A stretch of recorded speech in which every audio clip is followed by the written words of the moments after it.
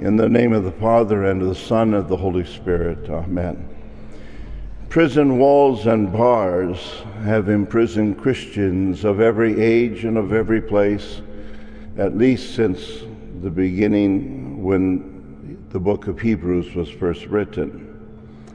There are even Roman documents describing how early Christians endured all manner of inhumane treatment. They were burned, imprisoned, shamed at the stocks, thrown to the lions for sport. But the book of Hebrews tends to be a little more graphic, as it says, some Christians were tortured, refusing to accept release, so that they might rise again to a better life. Others suffered mocking and flogging, and even chains and imprisonment. They were stoned, they were sawn in two, they were killed with the sword. They went about in skins of sheep and goats, destitute, afflicted, mistreated, of whom the world was not worthy.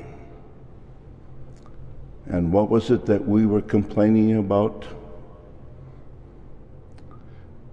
Things haven't changed much. Just ask those Christians who faced murderous attacks in Rwanda not that many years ago. Ask Christians in Iraq, Iran, Afghanistan, Pakistan, India, Russia, and other places, all places where the Christians and their churches have been under attack because of their faith in Christ Jesus. And some prisons are more political in nature than they are of stone and steel substance. Pastor Paul Gerhardt, who wrote the text that we just sang, faced those many years ago. He was robbed not only of his wife and children because of disease, but he was also robbed of his pulpit because the politics of the day were more important than a confession of faith in Christ Jesus. Pastor Gerhardt lost his position as pastor because he refused to compromise and to water down the gospel and his confession of faith. Yet he could write and encourage us and himself with words that we just sang. Why should cross and trial grieve me? Christ is near with his cheer, never will he leave me. Those are words of encouragement. And life together on this campus has seen new insight as we have reviewed the life of Dietrich Bonhoeffer, as well as his teaching, his pastoral care, and his writing from the prison cell that would become his entrance to the martyr's gallows. And our life together on this campus is not beset with such overt persecution and suffering as many of those who have experienced it before us. Compared to others, in fact, the most that we seem to suffer around here is boredom or dull routine.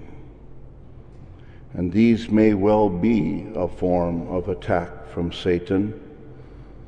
Like all Christians who have been imprisoned, like all Christians who have been under attack because of their faith in Christ Jesus, we are, as in the words of Hebrews, we are in need of endurance in our lives, in our studies, in our faith. We know how quickly we give up and give in because our threshold to pain and suffering is so low. And we know how little our faith has been the substance of our life. The writer to the Hebrews quotes Prophet Habakkuk, "My righteous one shall live by faith." And through this prophet, through this writer, God is saying, you don't live by what you see that is going on around you. You don't live by the things that happen to you. You don't live by some contrived sense of fairness, of getting what you deserve. You don't live by what others are saying, and you don't live by the ups and downs of the things that go on around us. No, you live by faith.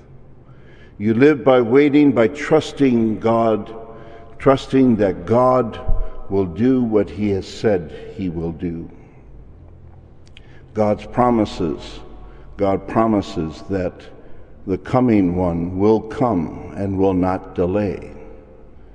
And the coming one did come as Messiah, who brought an end to waiting at his birth in Bethlehem, in the dusty streets of Nazareth and Cana, at the cemetery of Nain, in the courtyards of Herod and Pilate, and finally at the cross and empty tomb of our Lord. In Christ Jesus, God took on our flesh and bone as he took the punishment we deserved, as he defeated not only Satan, but also death. And Christ's life laid down for us declares us righteous before God.